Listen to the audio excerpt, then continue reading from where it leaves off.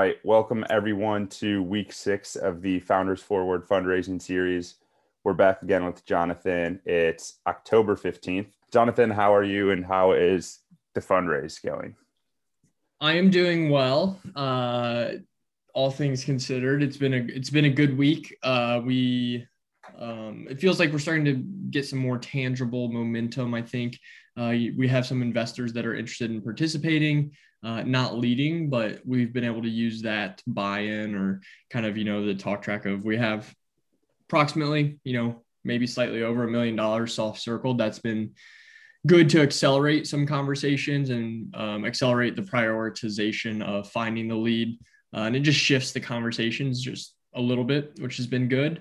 So all things considered, it finally feels like we're starting to have some tangible momentum here. I shared with you right before this, have a lot of meetings scheduled next week. So looking forward to that as well. That's exciting. I mentioned some benchmarks that investors have given us where it's like anywhere from 3 to 6 months, 3 months where you're truly raising. And I think that would be, you're like right in the middle of that now and are starting to get some investors on board. So it's nice to see that those kind of timelines work out. And it's all coming together now. And I can tell you, it's nice to hear that timeline is appropriate because I'm always feeling like and thinking that it should be moving faster than it is. So this is nice. It's good for both of us to talk it out. There we go. On schedule. So with that, like million, are you going back now to investors maybe you've talked to in the past and you're like, hey, we're starting to get some traction in the round? Are you starting to hit new investors that are probably maybe a better lead? Or a little bit of both. So the ones that we're going back to also aren't leads, but it's a good excuse to like keep them in the loop if they would want to participate. So the other good news for the business is we've got another verbal commitment this week for a customer. It's a pretty well-known brand. And then we also passed a milestone on our user growth. So that's been I've been sending out a lot of follow-ups. I've been using the Visible pipeline to manage like who I need to follow up to. And it's been great, just kind of sending out the update. Hey, it's been an exciting week at the Juice.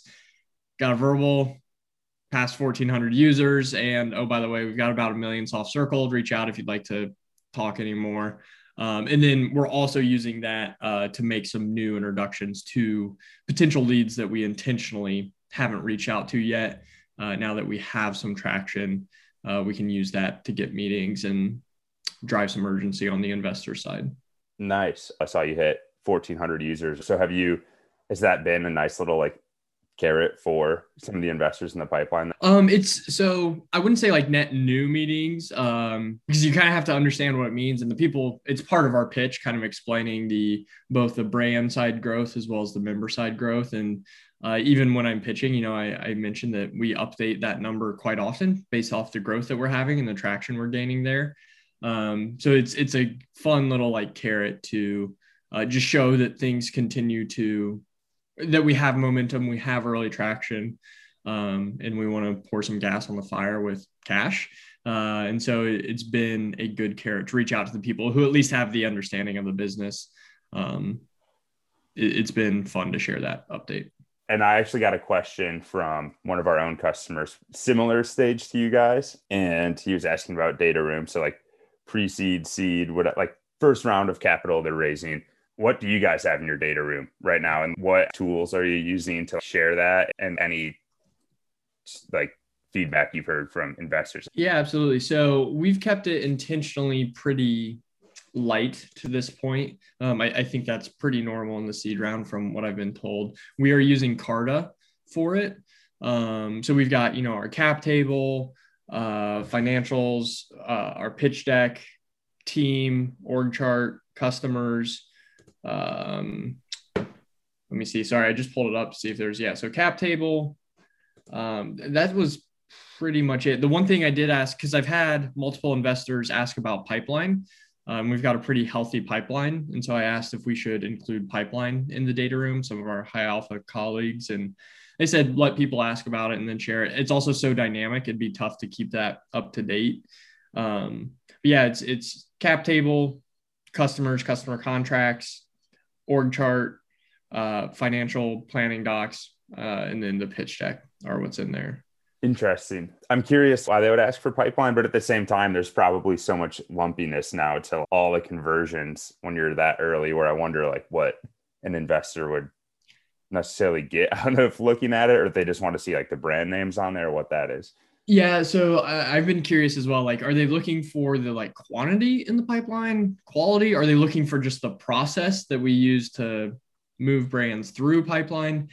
Selfishly, I've been hoping that they'll see a brand that they know and be able to help us out or help Yeah. that brand out, kind of consider us. So I think I don't know. I haven't gotten any feedback on it despite being asked for it several times. So Yeah. that has been interesting.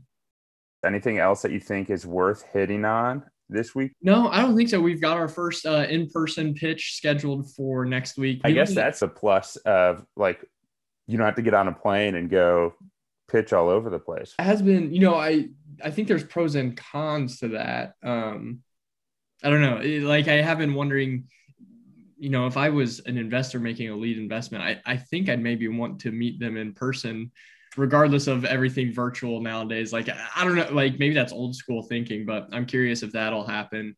No, that's a good point. We did meet with Jackson Square Ventures, who's out of the Bay Area and has made some really big investments in the MarTech space this week. And it was interesting. I think last week we talked about the round size and being, maybe big for the Midwest and small for the coast. Yeah.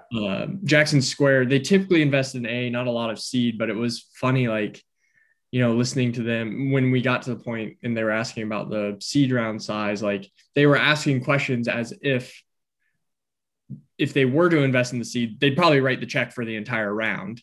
As opposed to like being the lead, right? Just because that's the only way it's worth it for them. So it just kind of, it further confirmed or spoke to what you and I talked about last week about just the different round sizes, it also being driven by geography. It's been really interesting to that is reactions to it. So are you going to keep them in the loop then? It sounds like they're probably a little later stage. Yeah, it was actually a really interesting meeting because when he jumped on and we kind of gave each other a background, he told me we don't typically invest in seed. We will occasionally, but they had some MarTech experience as well as marketplace, B2B SaaS marketplace experience. And so Pete, who I was pitching there, he understood the business really well. He asked really great questions that I thought we had good answers to. At the start of the call, because it was seed, it seemed like he didn't want to be interested, but he got more engaged and more interested as it went on. So he even at the end, he's like, typically I would just say thanks, but no thanks, but why don't you send me the deck? I'd love to like circulate this internally. And he's like, if nothing else, we'll provide some good feedback and would love to stay in touch. So I'm not like expecting any seed involvement there, but it was, I think, good affirmation that it was interesting to him at least. Yeah, that's promising. Getting the name brand intrigued at something that's maybe not their wheelhouse. So that's cool. All right. Confidence level 1 to 10. We started at 6. We've slowly crept up to 7 week by week. Where are we at? I'll keep it at 7 this week. Right. I think next week's going to be a big week. A lot of meetings. And like I said, it feels like we've started to gain some of that traction and it feels more tangible now than it has in the past. So 7, but I don't want to get overconfident yet either. And I will talk to you next Friday. Sounds good. Thank you.